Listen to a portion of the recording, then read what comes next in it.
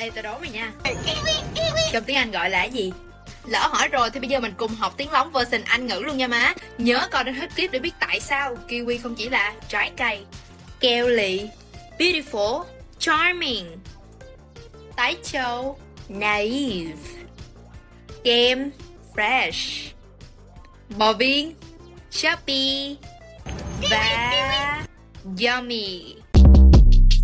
Shortcast Club.